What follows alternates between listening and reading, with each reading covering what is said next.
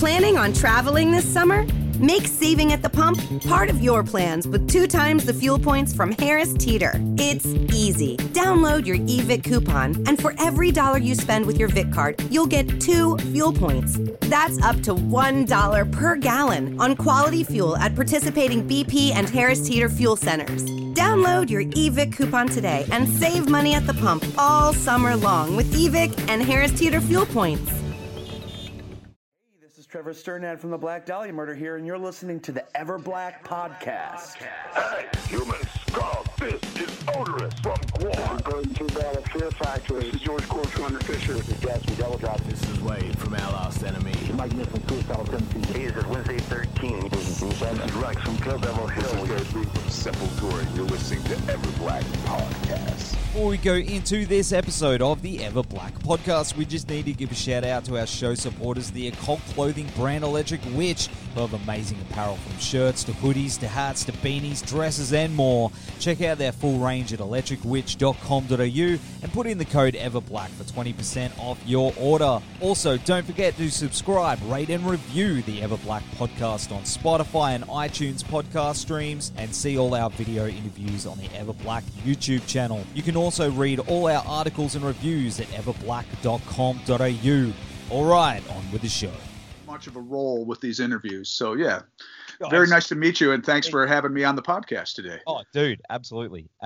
Well, of course, the new Cannibal Corpse album, Violence Unimagined, comes out on April 16, and as I said, man, it's such a solid album. Not just for death metal, but just in general, it seems like you guys just keep getting better over the years, mate. It's like, thank you. Album number 15. Yeah. It's so fresh too. Like, I don't know how you guys have done it. Well, I think a big part of it is just having multiple songwriters in the band. It's not just one or two of the guys. It's several of us that are contributing writing.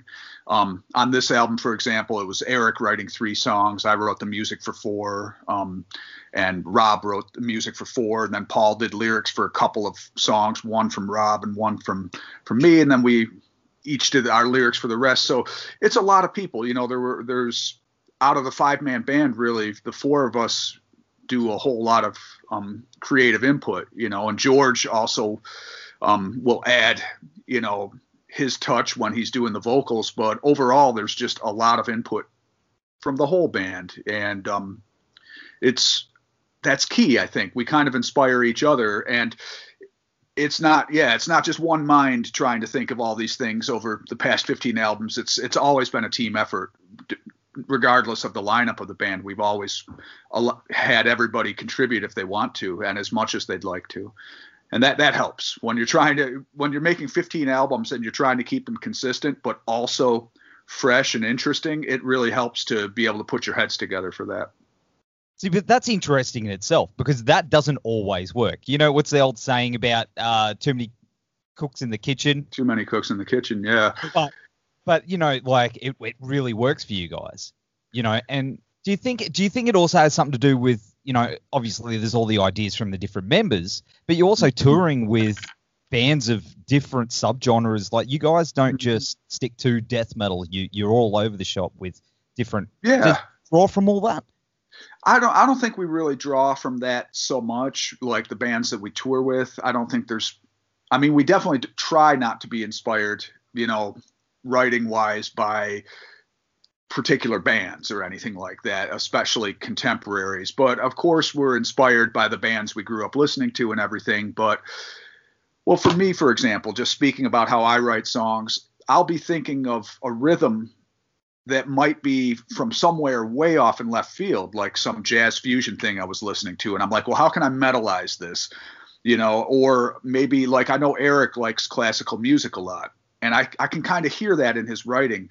So I think, you know, of course we have inspiration and we're inspired by the bands we listen to, but we're also, you know, taking inspiration from places that you might not expect. And it ends up not sounding like, I don't think I write things that sound like jazz fusion, but I listen to that stuff a lot. And somehow it does, just becoming familiar with different kinds of music, it ends up being part of your musical vocabulary. And even though you're writing death metal, there's that influence in there. Pardon, my dog is barking upstairs. So. Mate, I've got a Labrador. She'll probably go off soon. Oh yeah, yeah. Some other dog made the transgression of walking by the house. Probably that's what happened. So she had to let her know who was boss.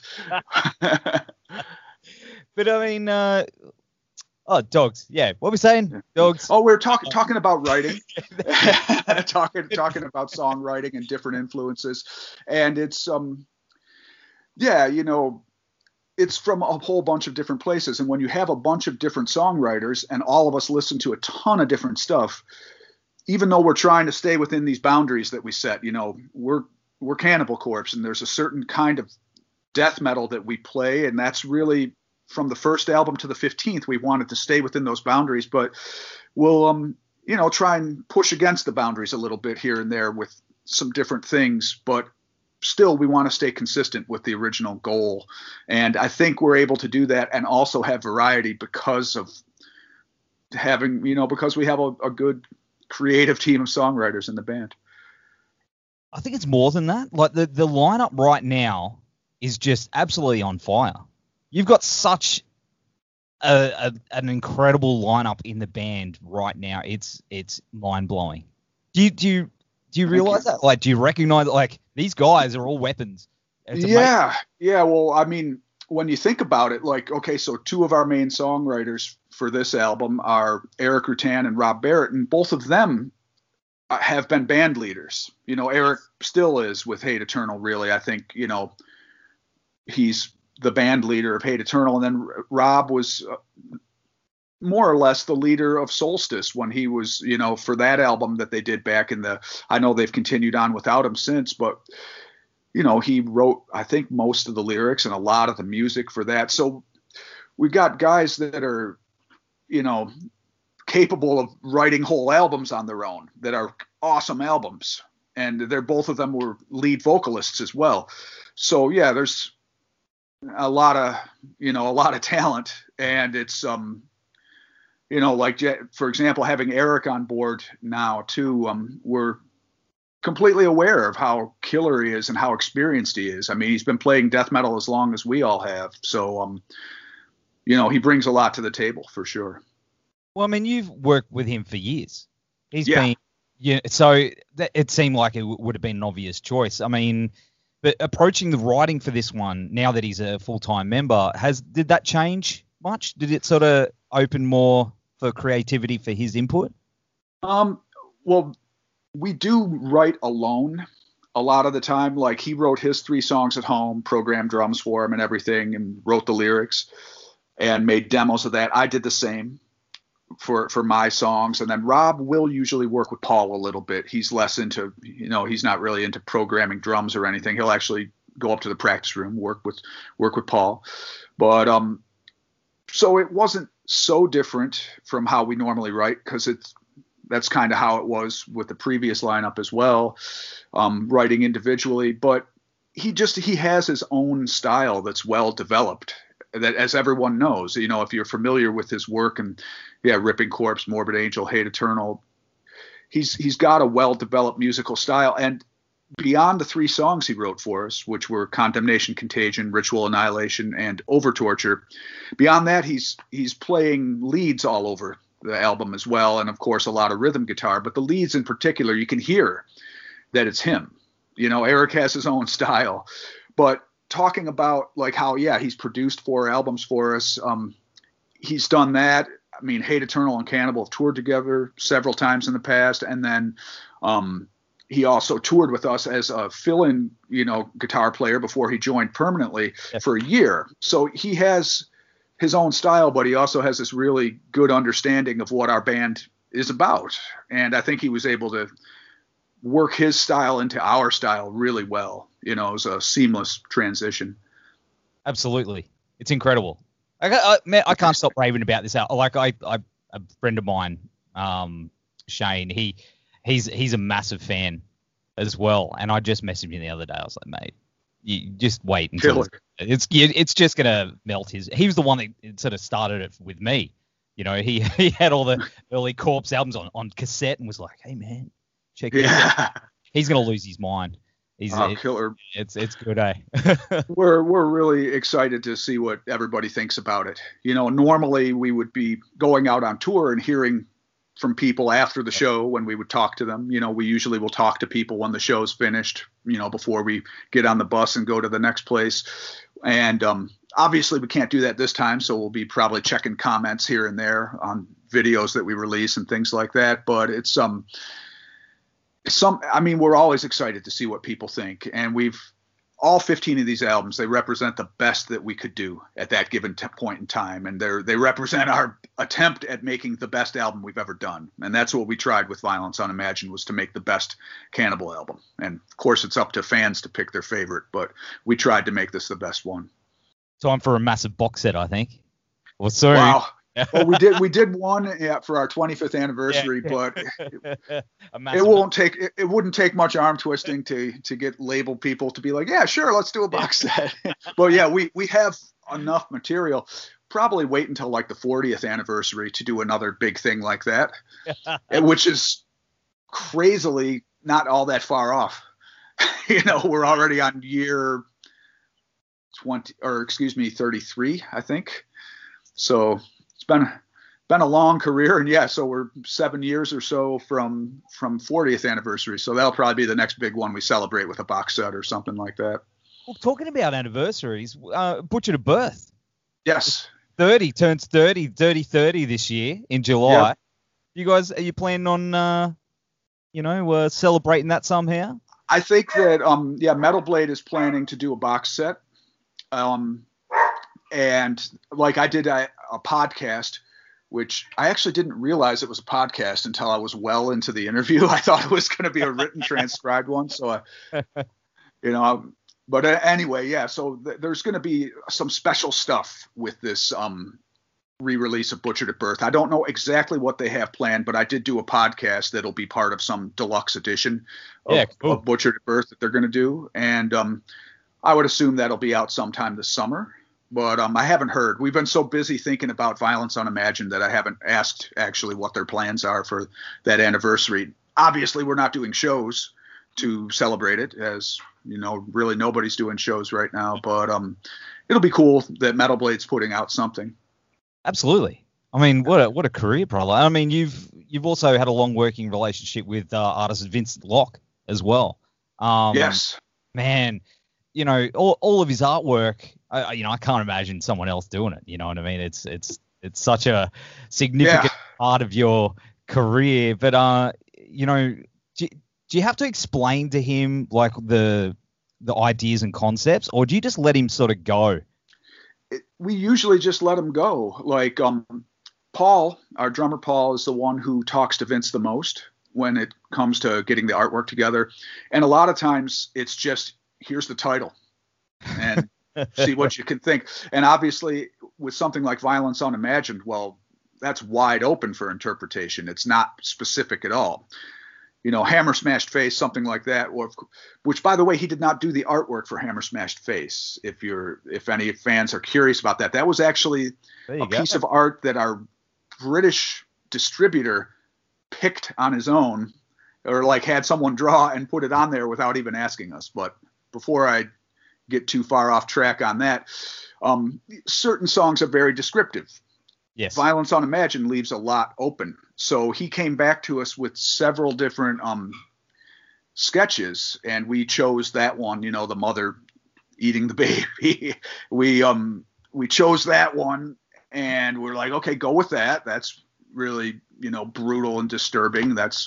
That'll be appropriate for those, for the album title and for the music on the album. It's a brutal album, should have a brutal cover. So we went with that, and once we saw it and the label saw it, they're like, okay, that's great. Well, we're going to need an additional cover. So he did that. He did another cover, and we've done that a few times because we don't want to limit how brutal we make the stuff. We want to be able to have it be as, gory as we'd like, but we also need to be able to get it distributed. So since Tomb of the Mutilated, there's been several albums where we've had two different pieces of art, and it makes everything a lot easier in terms of getting it into record stores and other kinds of distribution. So yeah, but the ideas are mostly his. Every now and then we'll give him some tips like, hey, we want this or that, but usually we just let him run with it. He's such a creative artist, and he's totally on the same page with what we want. It's really easy. Yeah, just give him a song title and he'll just go with it. Has there been an instance where he's come up with something and gone, what do you guys think? And that's inspired you musically? Like he's on something up?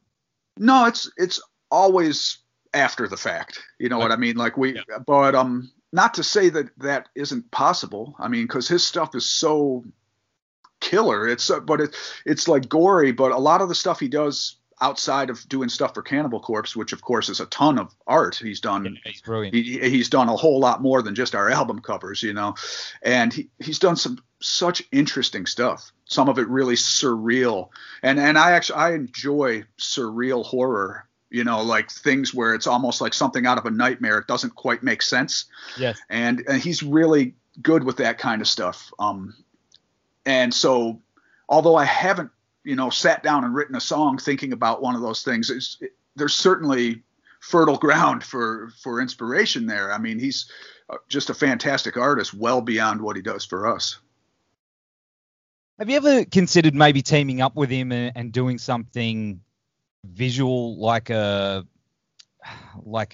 short film or something like that, or animated series or something like that?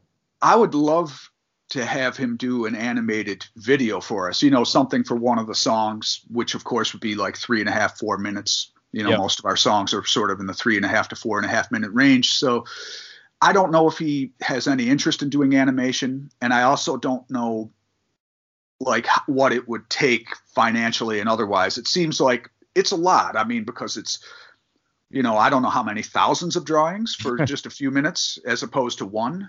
So it would be a whole lot of work. I think I don't know anything about animation, but I'd assume that there's a lot that goes into it and that it requires tons of time and probably a team of people, not just this principal artist, so I'd love to do it, but I get this feeling that we could, once we started looking into it, it might entail a whole lot more than we realized, but I would love to do that. Actually, I could totally picture some of these album covers coming to life for 3 minutes. You know what I mean? Like Eaten Back to Life.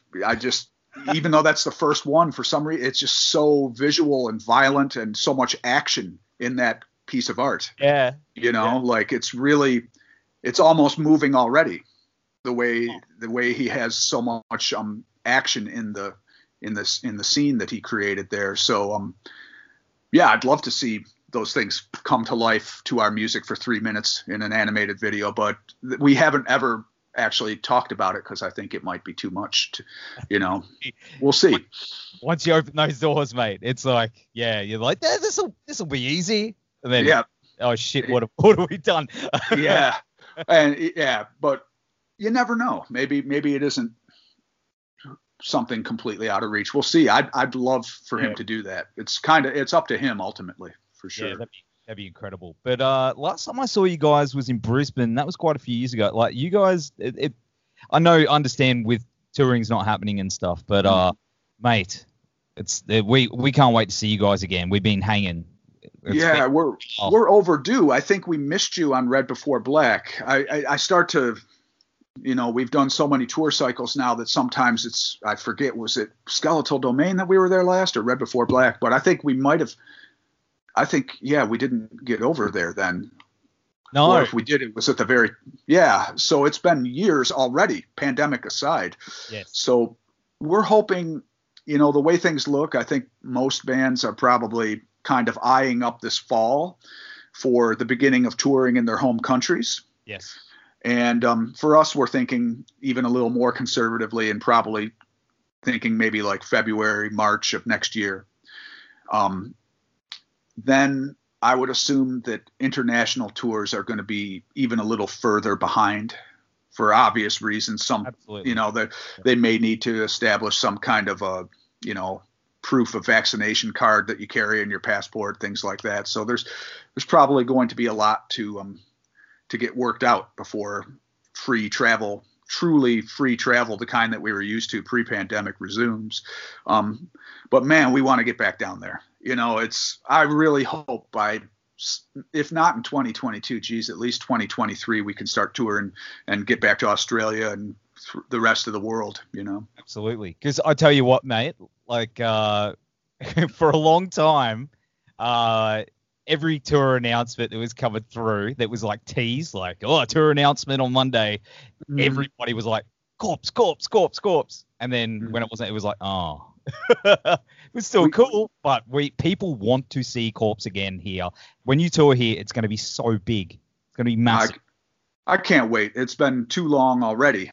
And now it'll be even another year or two, to be realistic, but we'll be back and we can't wait. So, absolutely, hope to see you all soon. We'll see. I will say that when I did see you in Brisbane, it was an amazing show, but something happened at the end of that gig. I don't know if you remember it, that really pissed George off. I was way up the back, and all I saw was some dude grab his mic or jump on stage. Something happened, and it kind of like ruined his vibe. I'm just throwing that out there. We're sorry, jerk. Oh, well, no worries about that. And I suspect it was something forgotten very quickly, because I mean, when he's up there, you're in that state of mind, you're performing, whatever. So if something distracts you, maybe he gets a little angrier than he normally would. So I wouldn't worry about that in the least. I'm sure it was forgotten quickly, and we don't have anything but good memories of playing Brisbane. So no worries there. We're all like, that jerk ruined Corpse coming back. They're not coming back to this guy. We'll be back.